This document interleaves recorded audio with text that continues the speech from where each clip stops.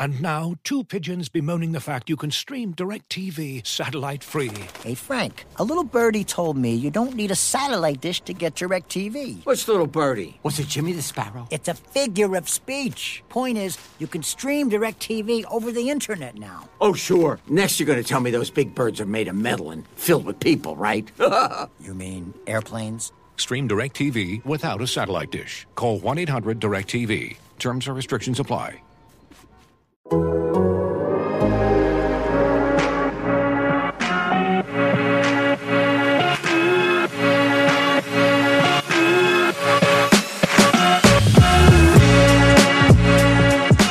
what's going on? Welcome back to Spin Rate, the Athletics Toronto Blue Jays podcast. My name is Drew Fairservice, and we are here, as we always are, talking about your Toronto Blue Jays. I'm joined on this Monday, the 4th of July. Happy 4th to all of my, all of our good American friends who are hopefully having a reflective and contemplative 4th of July celebration, as we hopefully were able to do for Canada Day as well. I'm joined by Caitlin McGrath, who covers the Blue Jays for the The Athletic. Caitlin, how are you?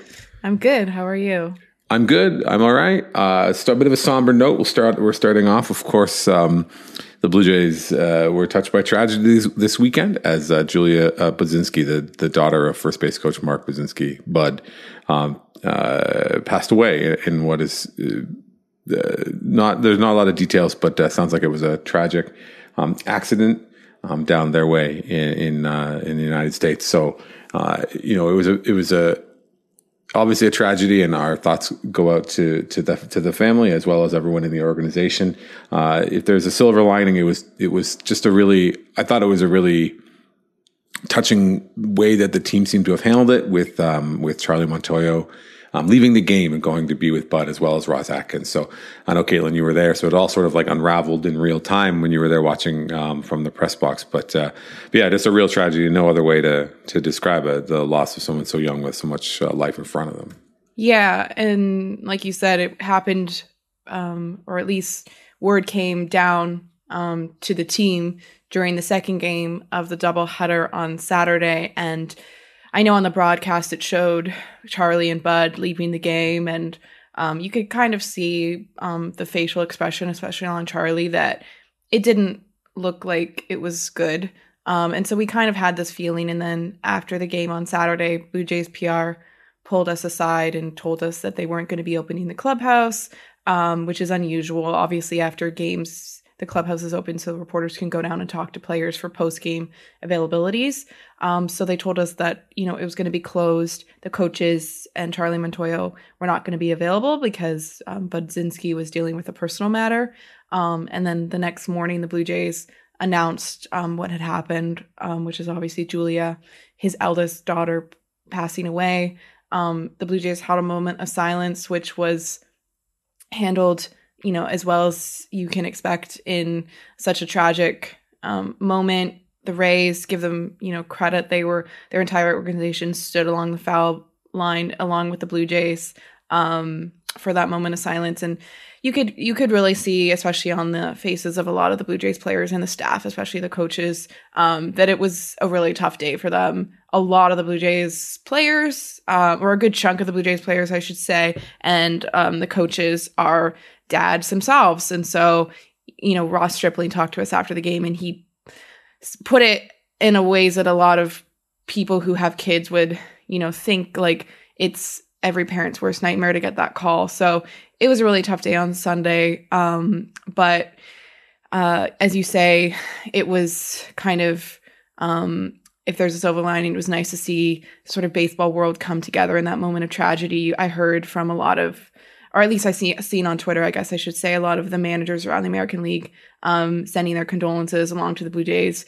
and Bud and his family. So yeah, it was a really tough day where baseball was kind of not top of mind. I think obviously they had to play the game. And I should just say, being a manager, people disagree with some of your decisions. That's going to happen with the job. But I think it was really touching and shows a lot about who Charlie is as a person, that when he found out what happened, managing that game on Saturday was secondary to him. Like, he sat with Bud throughout the game. He said to us that was his job in the moment. His job in the moment was not managing that game. There's enough coaches. Blue Jays have a lot of coaches. He handed it off to them. They know how to do their job. They can manage one game without him. Because in that moment he had to be with Budzinski. So, disagree with some of Charlie's calls if you want, his bullpen management, whatever.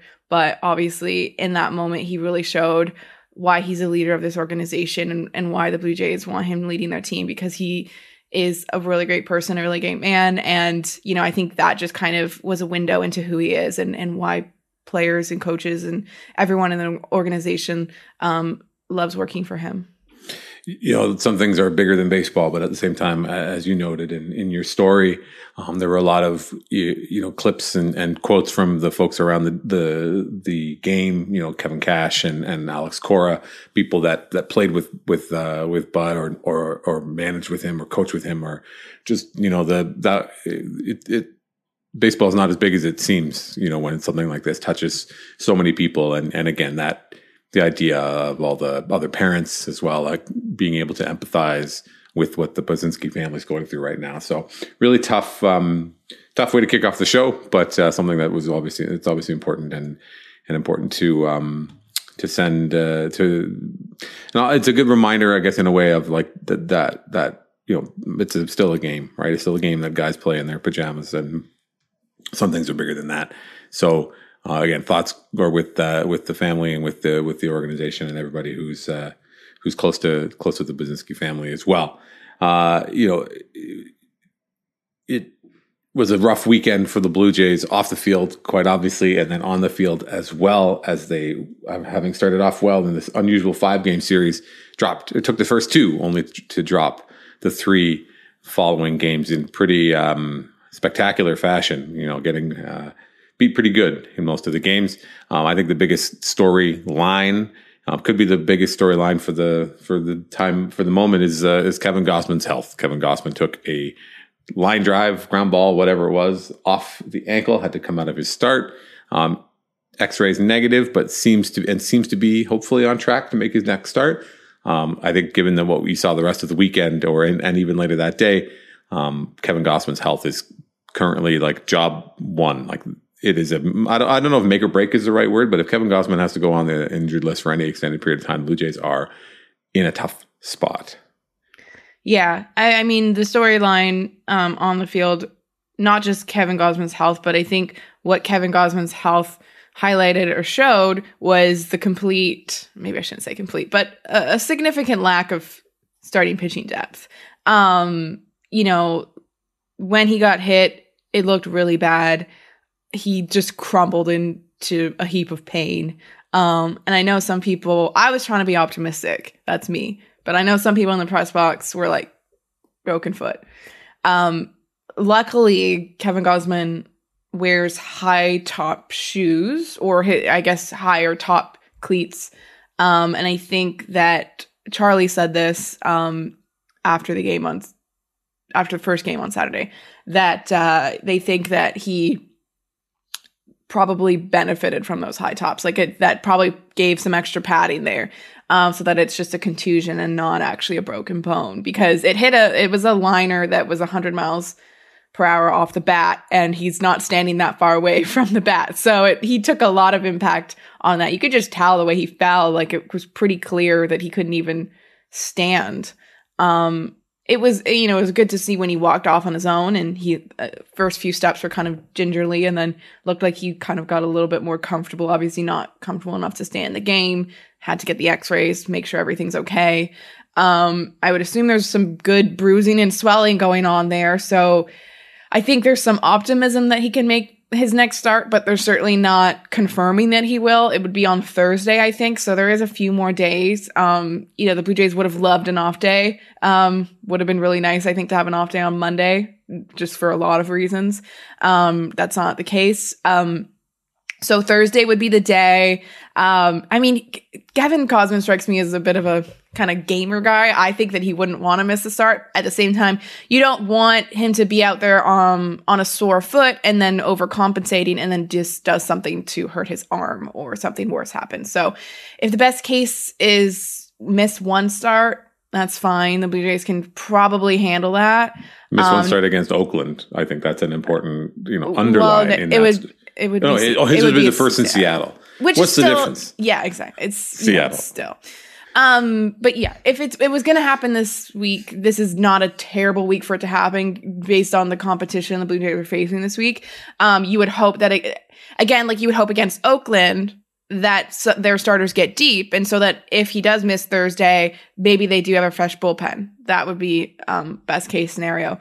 But back to the broader point here is, what do the Blue Jays do about their starting pitching depth? Because consider on the second game, on the doubleheader, they turned to Thomas Hatch, who is, among the best, depth options they have. And he allowed 10 earned runs on 12 hits in 4 1/3 inning or 4 2/3 inning. It was not good. Now, it's tough, and it's tough to say, Hatch is probably a better pitcher than he showed, but also he's had a completely inconsistent AAA season. His ERA in AAA is above 5. So when he allowed the 10 runs, I don't know that it was completely, out of left field. I think that possibility existed just given his inconsistent season.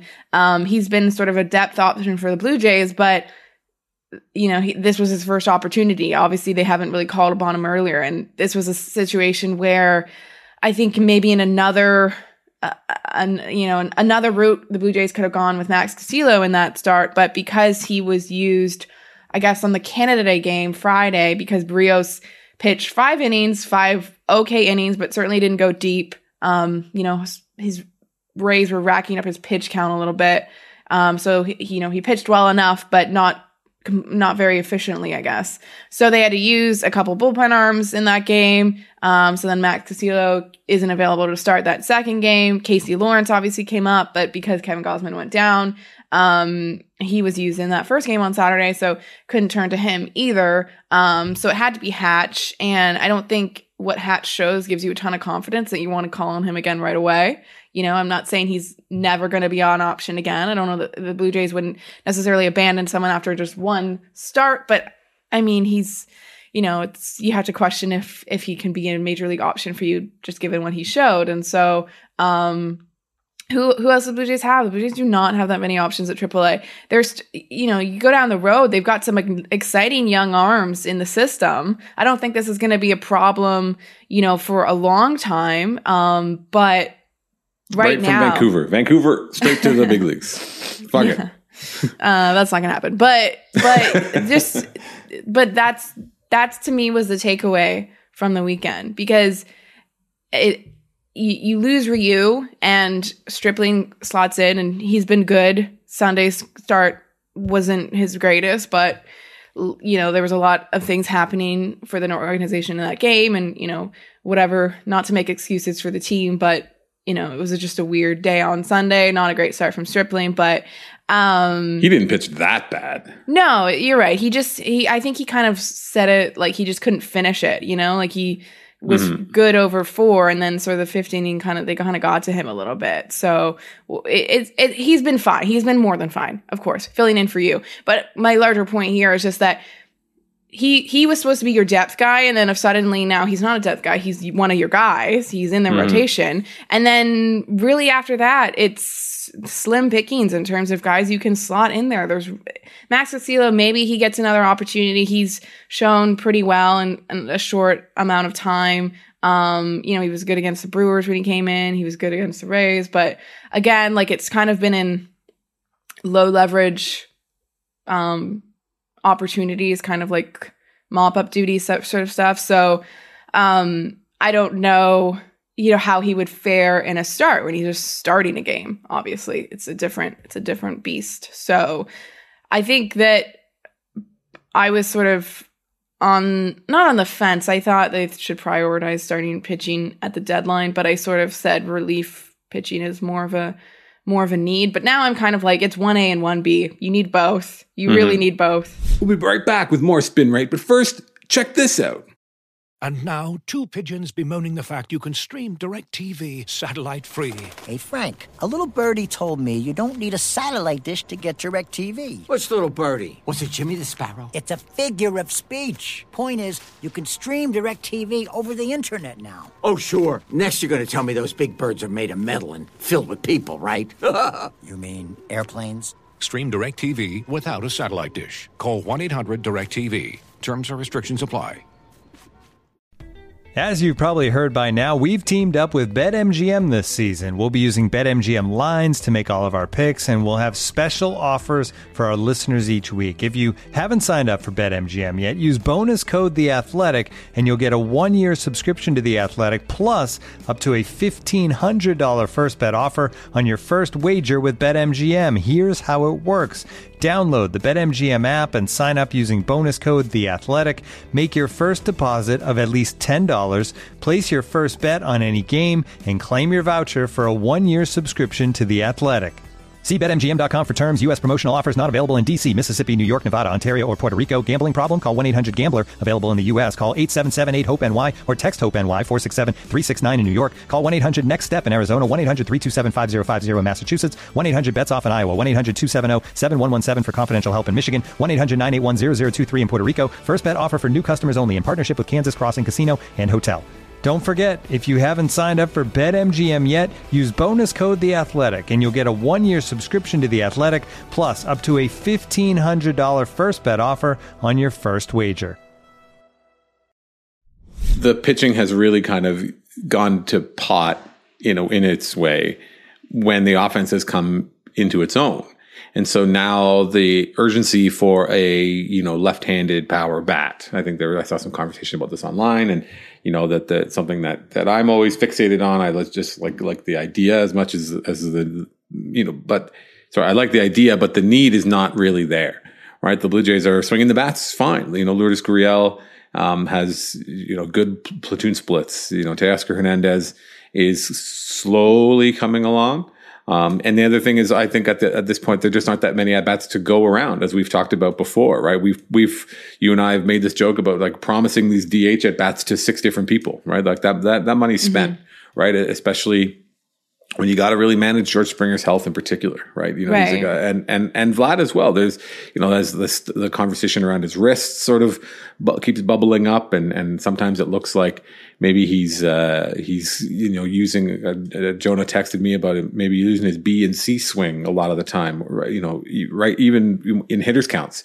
When maybe he's trying to protect the health of his wrist. I mean, God love Vlad. You talk about Kevin Gausman being a gamer. I don't know if you saw this, the thing about Kevin Gausman talking about smoking weed. So when you said Kevin Gausman was a gamer, my mind went to like video games. Like, yeah, that tracks. I 100% believe that Kevin Gausman is a gamer. But Vlad is that too, right? Vlad has missed 3 games in the last 3 years. Yeah. Like, he's a freak. Good for him. Health is a skill. And Vlad is demonstrating, so much has been made about his health and his fitness, but also being able to manage his health in a way that he can keep himself in the lineup and keep himself productive. I mean, obviously he had a bit of a rough May when he was probably going through it a little bit before, but that's a long way of saying that there's no place other than pitching that the Blue Jays need to focus right now. Yeah, they're going to score runs. Yeah, I was going to say, in the lineup thing too, is I was seeing some chatter about the lefty bat too, and the only way it would work is if you're exchanging one of your lefty bats maybe for another, like an upgrade or something. But at the same time, if you're talking about Biggio, he's been their best for alternate first baseman, and if you're trying to protect Vlad's health, you're seeing him DH quite a lot, and Biggio's been good at first. I think he's been excellent at first base, honestly, for a position he doesn't play very often or didn't previously play very often. There's not really another alternative to him at first base, and say what you will about that position, but you do need a good first baseman, a guy that can handle it. Lourdes Gurriel, I know, has done it sparingly, but I'm not sure you want to hand over a good chunk of games at first base to him. Blue Jays used to have Rowdy Tellez. They don't anymore. So Biggio is kind of that guy. If you're and I don't know that your teams are going to, swap like a Raimel Tapia for another lefty bat. So I agree that it's not the easiest fix. And I think even Ross Atkins, when he talked to us earlier last week, kind of like hinted at this, and he said something along the lines of like, position player ads are a little bit tricky. And my take from that is because it probably would involve some subtraction from the major league roster.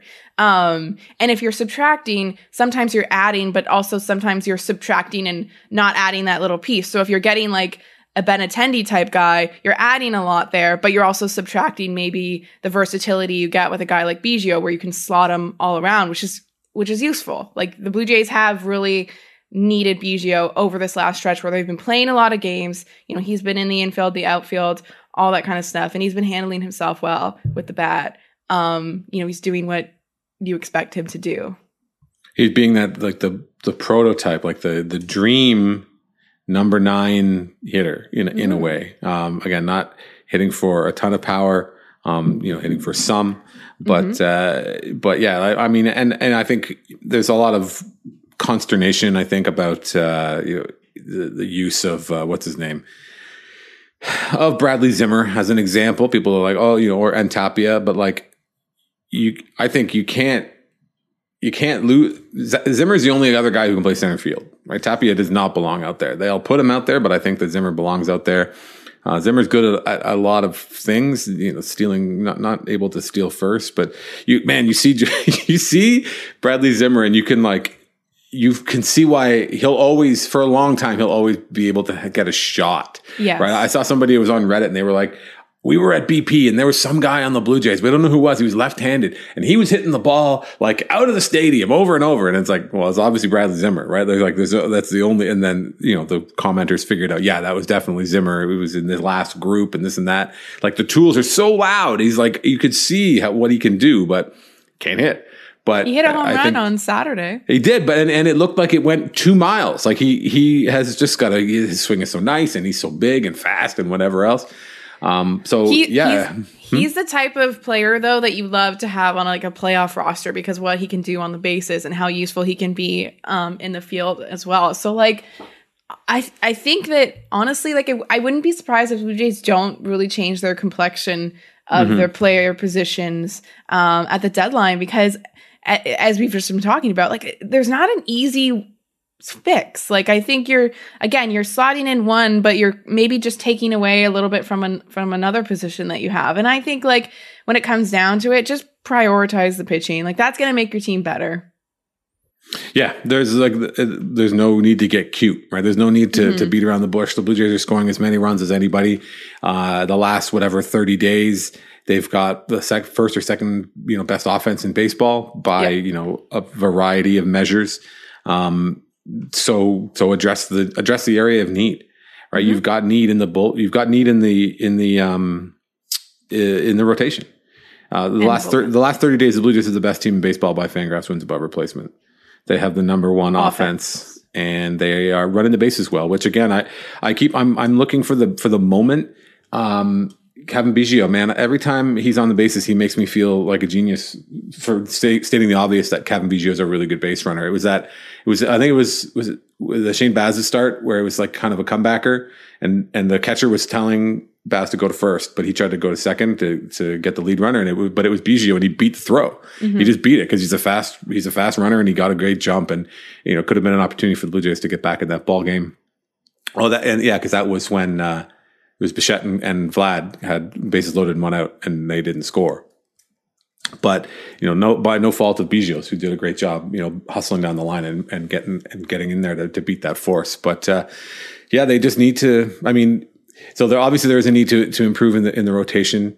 They need more depth options, right? Again, Thomas Hatch is like the ninth guy on the depth chart at this point.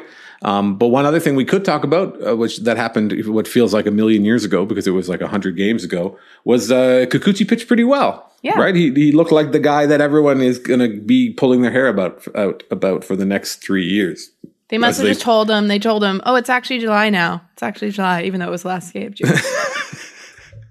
That's funny, but Kikuchi pitched well, and that's very welcome. Obviously, a huge boost when you can get a good start out of him, which it seemed like that could have been his last start for a while if it hadn't gone well. But at that same time, I don't think that they have they don't have the luxury of moving Kikuchi out of the rotation at this point. No, they don't. And again, like the only other player that you may consider is Castillo, but as I said earlier, it's like he's not a sure thing either. He's shown a little bit, but not in start situation. It's a whole different animal. And so the interesting thing with Kikuchi was actually he said, well, two interesting things. One, he said he brought back the cutter. So I think it's been a little bit confusing, like when you're following maybe like Savant and Game Day and they're labeling the pitches, because Kikuchi is like kind of shifted throughout the season. So I think initially he was throwing this cutter and it's labeled a cutter, but then he's kind of telling us, no, that's my new slider. It's harder. So then I think, Savant and Game Day and that kind of stuff responded to that. And then we're calling it like the slider. But then the last start, he was actually throwing a cutter. And so there was like three different speeds of pitches, like the fastball, then there was like this cutter, and then there was like the slider. And I think maybe people that didn't know or were just watching it were thinking, well, he's just throwing the slider maybe at different speeds or what. But it was like, no, he's actually got the cutter back in there. And he kind of explained it that he actually just sort of talked with Pete and he made it seem like it sort of helps him. Maybe he thinks that having that extra pitch in there is advantageous for him because it keeps hitters guessing just that little bit more, that changing speeds. Now, have to be careful because that cutter, the reason why they eliminated it to start out with the season was because it was getting hit hard. So I guess there's a balance there with, if you're going to throw the cutter, you better make sure that you're throwing it in, the right counts and you're locating it well, because guys were not just this year, but even I think previous, that cutter has been an issue pitch for Kikuchi a little bit, but obviously he likes throwing it. Maybe he's comfortable with having that in his arsenal. So, yes, he pitched well against the Rays, but the Rays were also coming in. It was the Rays, right? Yeah, it was the Rays series. The Rays were coming in. I mean, obviously they addressed the issue by the end of the series, but they were coming in not hitting very well. They were kind of slumping on that side. Obviously, by Saturday mid-game of the first game, they had come out of that slump and were hitting very well for the rest of the weekend. They hit a lot of home runs. They did. So I feel like that Breaking Bad, like they hit so many home runs this weekend against Hatch, against Thornton, against whoever else. They just hit a ton of home runs. Their players are so bad. I can't. Isaac Paredes, sure. Okay, but Harold Ramirez, come on. You're killing me with this. It just makes me crazy. I can't sometimes, and even though after 2 days, I'm like, maybe this is it. Maybe the Rays, this time is caught up with the Rays. They've had too many injuries. They got too many bad players. Nope. Not enough bad players. Too many good players. I think the thing with Kikuchi is all about, I think it's easy. It's like, I think you made a really good point. I really agree that when we watch on if you're looking at the Savant numbers, looking at these numbers, it's easy to get kind of caught up. And even Brooks Baseball, which is one that they do a lot of hand coding, right? They hand label the pitches and things like that, and they're really attuned to those changes. But the biggest issue I think isn't thinking so analog, yes cutter, yes slider. It's really about how is what for Kikuchi. I think so much of it is command. I think Stoughton did a good job of pointing this out. Of Kikuchi has was throwing so many pitches that were not even competitive, right? He was really missing badly. And then, so back to Savant, they have their waste pitches and then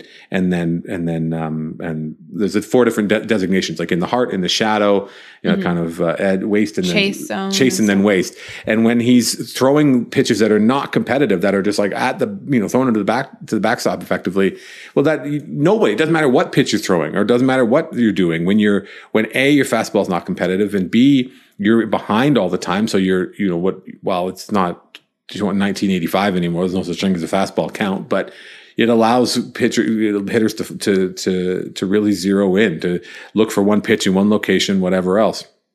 But when he's more around the zone, when he's able to be aggressive and get those strikes and use, the stuff that he's got, it can work. It can work no problem. So yeah, turfing Kikuchi out of the rotation is not really an option right now, but as will always be the case, like the idea that he wakes up tomorrow and is 2021 Robbie Ray or is going to become this unhittable monster, I don't think that's necessarily realistic. It doesn't have to be that. He's going to be a frustrating guy. That's who he is. And if he got paid just for being just for throwing 97 from the left hand side with a nice breaking ball, he would have got a lot more than he did. Like, his results are his results. So he's going to be a frustrating player.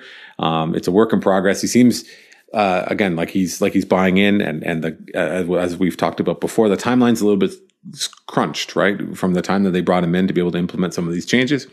But there's a lot to wish on there, and you just can hope that he can build on it, and that he can continue to be positive. And there's some great comments he had about the guys in the clubhouse having his back and kind of like supporting him and stuff, which is always good to hear. And it kind of brings back to what we were talking about at the beginning, that it takes a village, right? It takes the whole bunch of players and veterans and rookies and everybody else. And while it's ultra competitive and they're out for jobs and they're out to get paid, it's more than just that can help to bring in and support each other's success.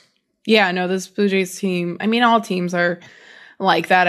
I don't cover other teams as closely as I cover the Blue Jays, obviously, but Blue Jays definitely are a team that, wins together and loses together. And they don't, if a starter really struggles, the hitters just take it upon themselves to say, we'll try and get you out of it. Like, we'll try and score a lot of runs. And sometimes they're able to, and sometimes they're not.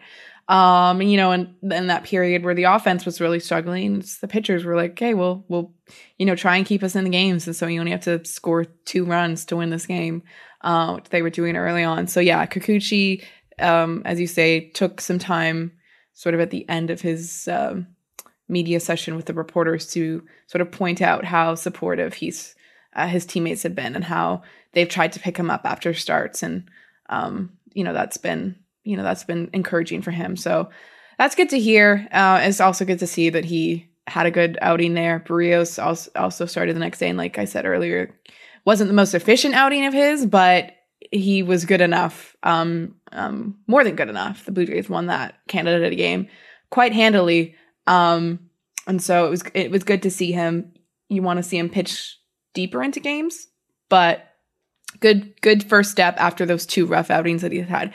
Thing with him is just like, he needs to get on a roll where you're sort of confident he's going to be the Jose Barrios that, got a 7-year extension. Mm-hmm. The ups and downs have been maybe more frustrating with him than they have been with Kikuchi, because Kikuchi, you anticipated this. I think Barrios, you did not. So we're getting close to the second half. Actually, we're essentially second half now. I think the Blue Jays are playing their 81st game tonight against Oakland. So that's the official halfway point, even though technically we kind of look at the first half as the All-Star, and then the second half is actually the All-Star break. But technically, games-wise, they're right at the halfway point now. So you would hope that whatever he did against the Rays, he can kind of build upon and start putting the first half struggles behind him. Oh, there's the dog. There's pancakes alert going on. He wants to chime in with his thoughts on Barrios. No, so what? Actually, Pancakes told me before we started recording that Pancakes only really wanted to talk about one thing, and that was the one of the games this week was the YouTube game when George Springer was mic'd up and the cameras caught George Springer singing loudly along to "Since You've Been Gone," which I don't know if you knew is the greatest song ever recorded, and to hear George Springer singing loudly along to it "Since You've Been Gone," it warmed my heart.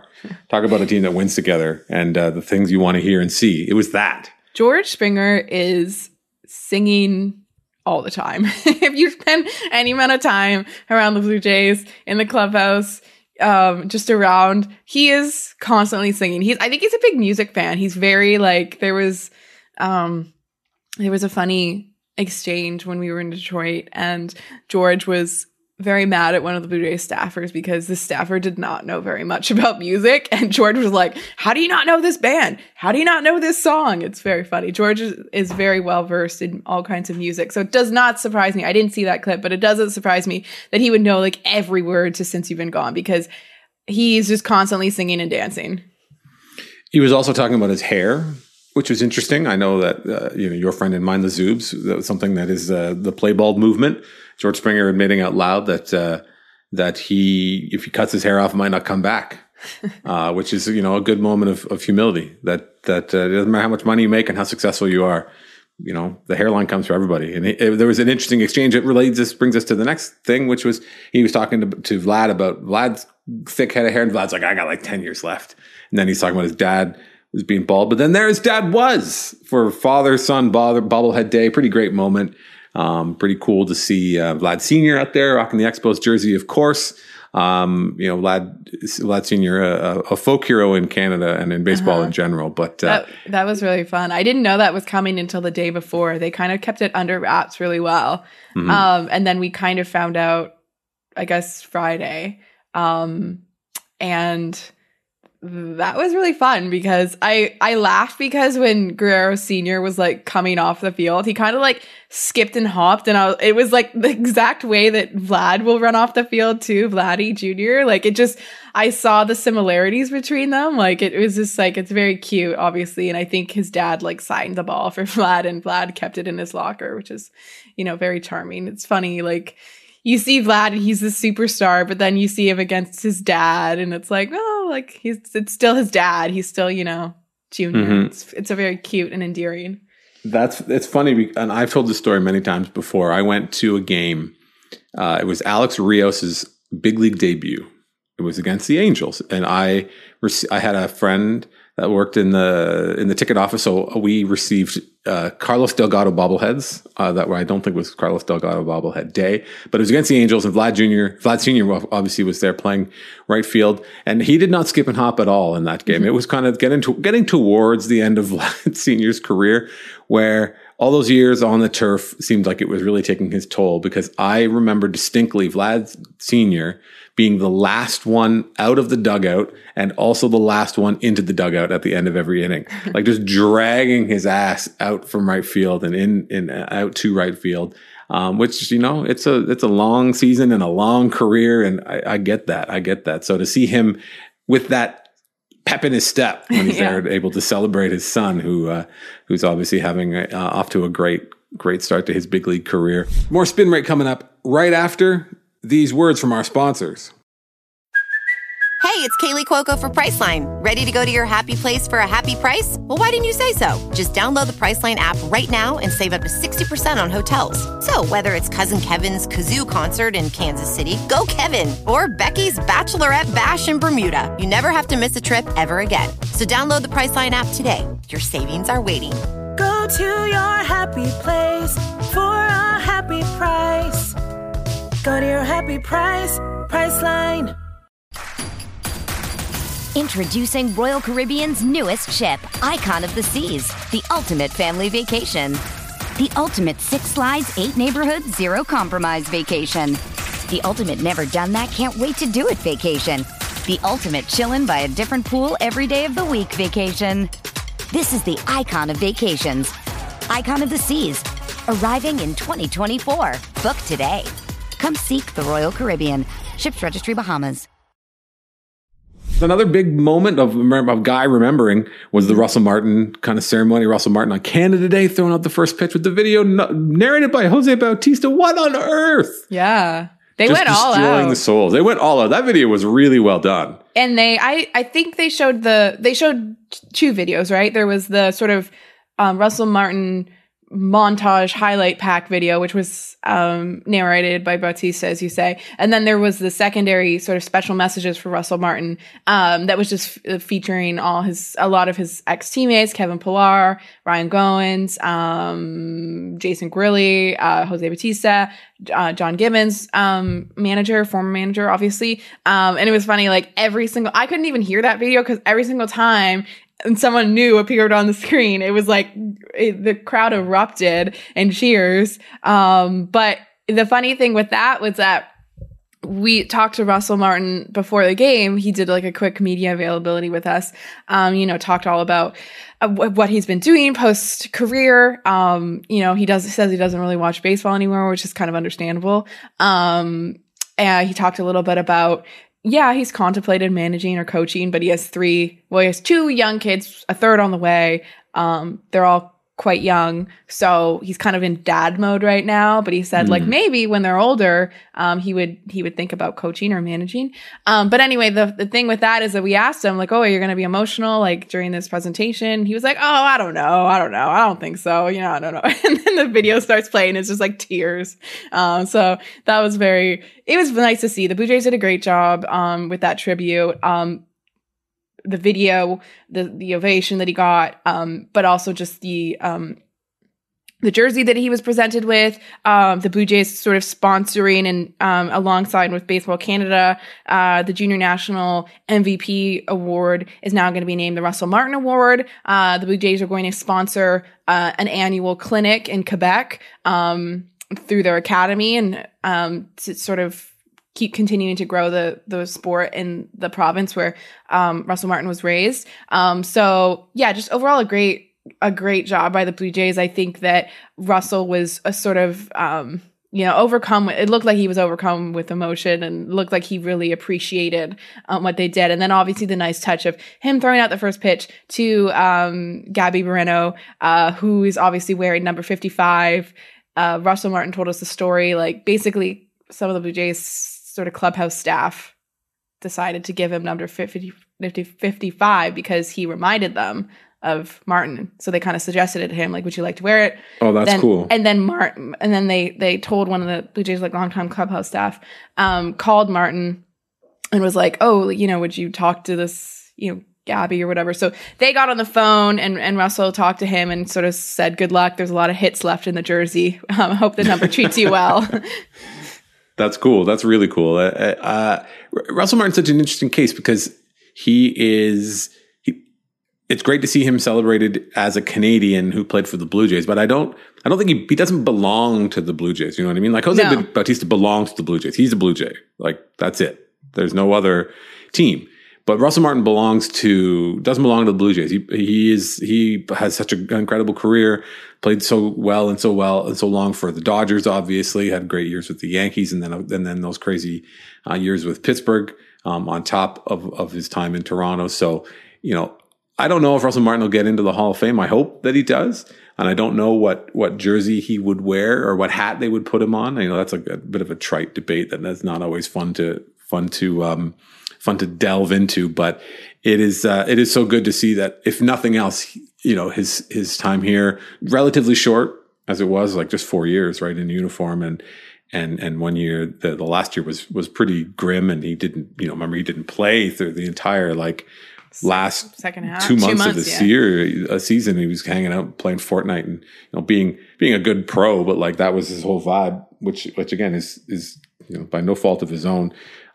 But just it's so great to see him celebrated and see the team doing that work and participating in baseball in Quebec, which Quebec has a pretty good track record in terms of their investment in baseball at the youth level, and there's a lot of infrastructure, I think, for kids in Quebec to overcome the weather first and foremost, right? It's fucking cold in Quebec all the time. Yeah. It was a nice touch for Canada Day, I thought, because it really just put a focus on Canadian baseball. And I mean, it's not always possible because there's so many Canadian baseball players that are coming through, but it would be nice to see the Blue Jays highlight more.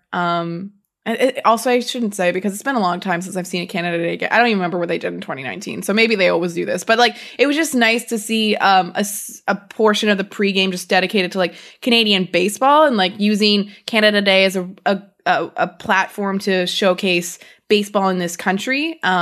Because I thought that was just a really cool way to do it. I'm glad that they did it for Russell Martin on Canada Day. They probably could have done it any day, but it totally makes sense to do it on that day when you're going to get a good crowd there. And obviously the focus is on the country, and you have the big Canadian flag and all that kind of stuff. So it was cool, but I would love to see the Blue Jays, if they were able to kind of continue to incorporate that touch in their Canada Day celebrations moving forward. Because it was cool. Bring Russell Martin back every Canada Day for the first pitch. Let him do it.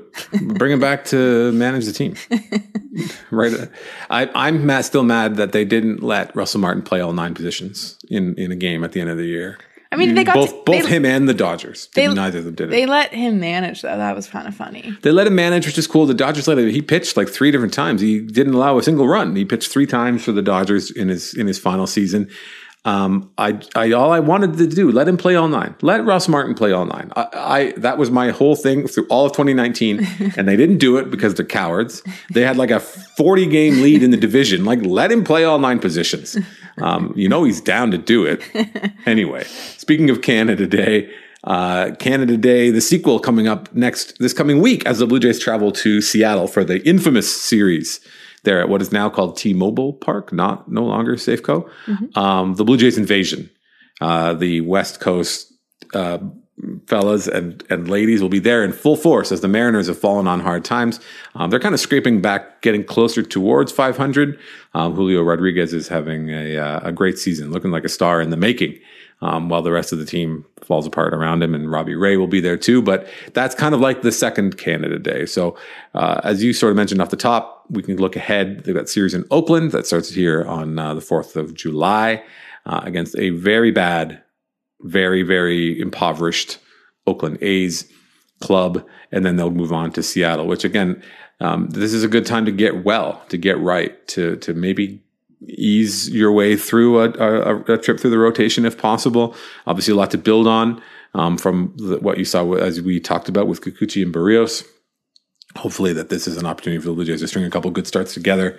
And again, with the big question mark of Gausman's availability. But the Blue Jays Seattle played the Blue Jays tough when they met here in Toronto. So this is an opportunity, hopefully, for the Blue Jays to kind of exact some revenge and pick up some much needed wins, because the division, the Red Sox, the Rays are not going away, even if the Yankees haven't won every night since last we spoke. They're still in so tough in the division that the Blue Jays are going to need to pick up these wins against these softer teams. Yeah, and the Red Sox and Rays play this week, so the Blue Jays can at least gain some wins on one of those teams this week. So this would be, they went 4-4 on the homestand. It's respectable, but I think disappointing given the context that they won the first 2 games of each of those series. I think you really would have liked to come out more like 5-3 at least. So going, and then, within the context of how the weekend unfolded for them, you kind of understand why those last 2 games were or last 3 games, even because Kevin Gausman went out in the first one, were, just not great for the team. But still 4-4 could have been worse, could have been better. But you go on the West Coast, it's a tough travel. They don't have an off day, but you get to ease into that at least by playing the A's.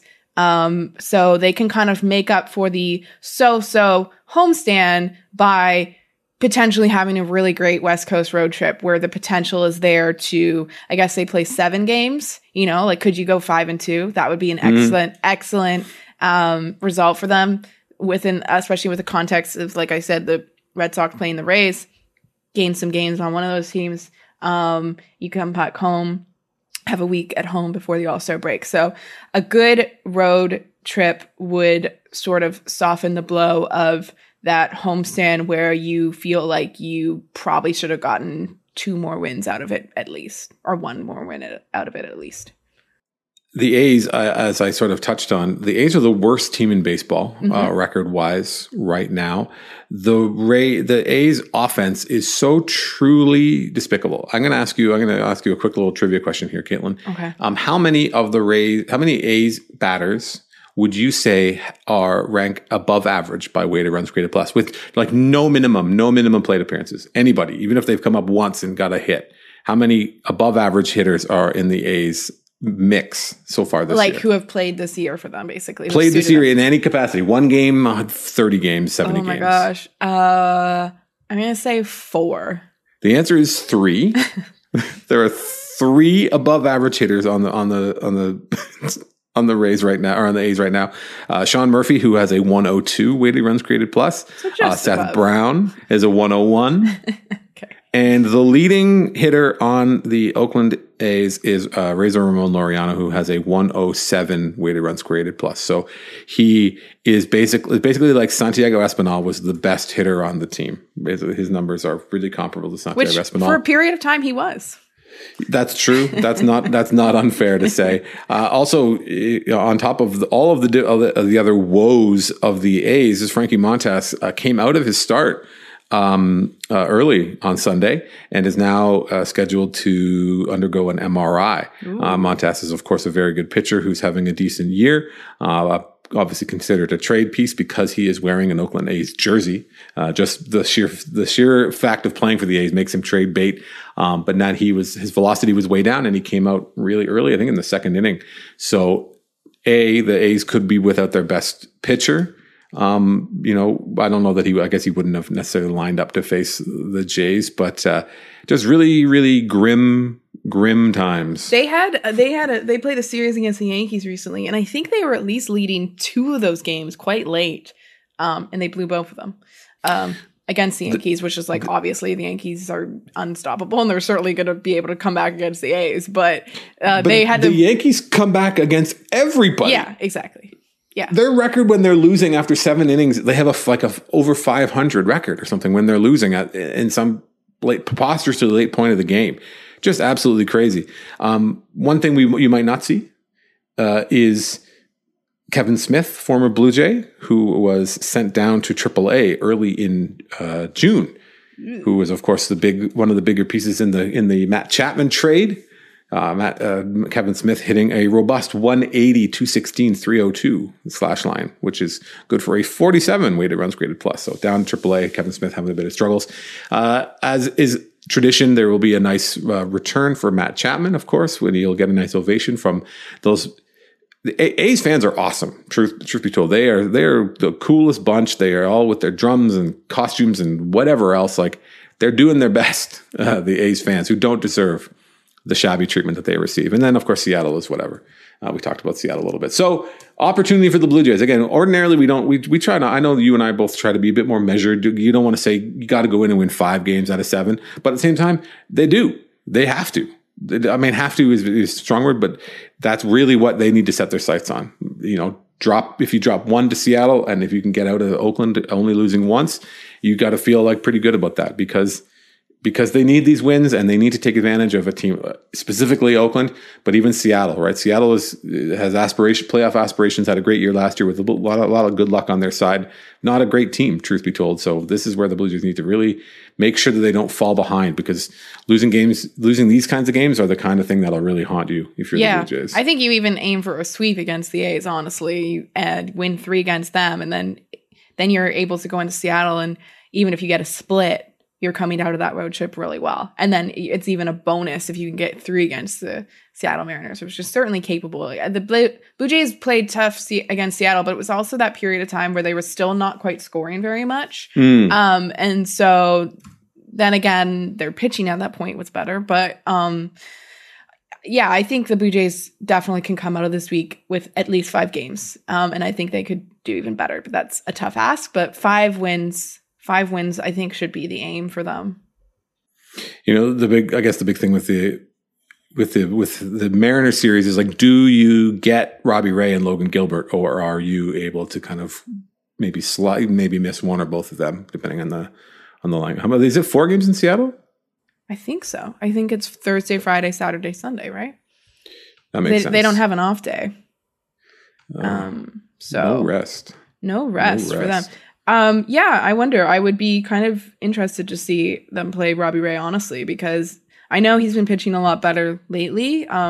He's been I think he was one of the better pitchers in the month of June, but home runs have always been a weakness for him. And the Blue Jays hit a lot of home runs, and they might know how to hit Robbie Ray pretty well. So, that to me would be an interesting matchup. I would kind of like to see it, but I'm not sure. I didn't look ahead to see when they're pitching. Did you? Robbie Ray v. Alejandro Kirk is something that is like 100% worth the price of admission for my money. Yeah, Kirk was his catcher. He'll know what he's planning. Exactly. He knows where he's tipping his pitches or whatever else. Yeah. Anything else, Caitlin, you got coming up for the people in the next little bit? Anything else we can look forward to from you? Well, we'll see what happens this week. I don't have anything planned. This was a really busy weekend / homestand for me. So I didn't get a lot of head work on or work done for ahead of time. But I'll think of something. You always do. And we're always appreciative of what you do get up to and what you do, the work you do here for The Athletic. So if you haven't already, make sure you subscribe to The Athletic at theathletic.com/spinrate. Make sure you subscribe to the show. We do a couple times a week. Me and Caitlin get together, do it like this. And then me and Ricky Romero, typically. Ricky Romero, who is here in beautiful downtown Canada for the month of July. So lots to talk about as the West Coast streak or trip begins. So her name is Caitlin. My name is Drew. We will talk to you next time on Spin Rate.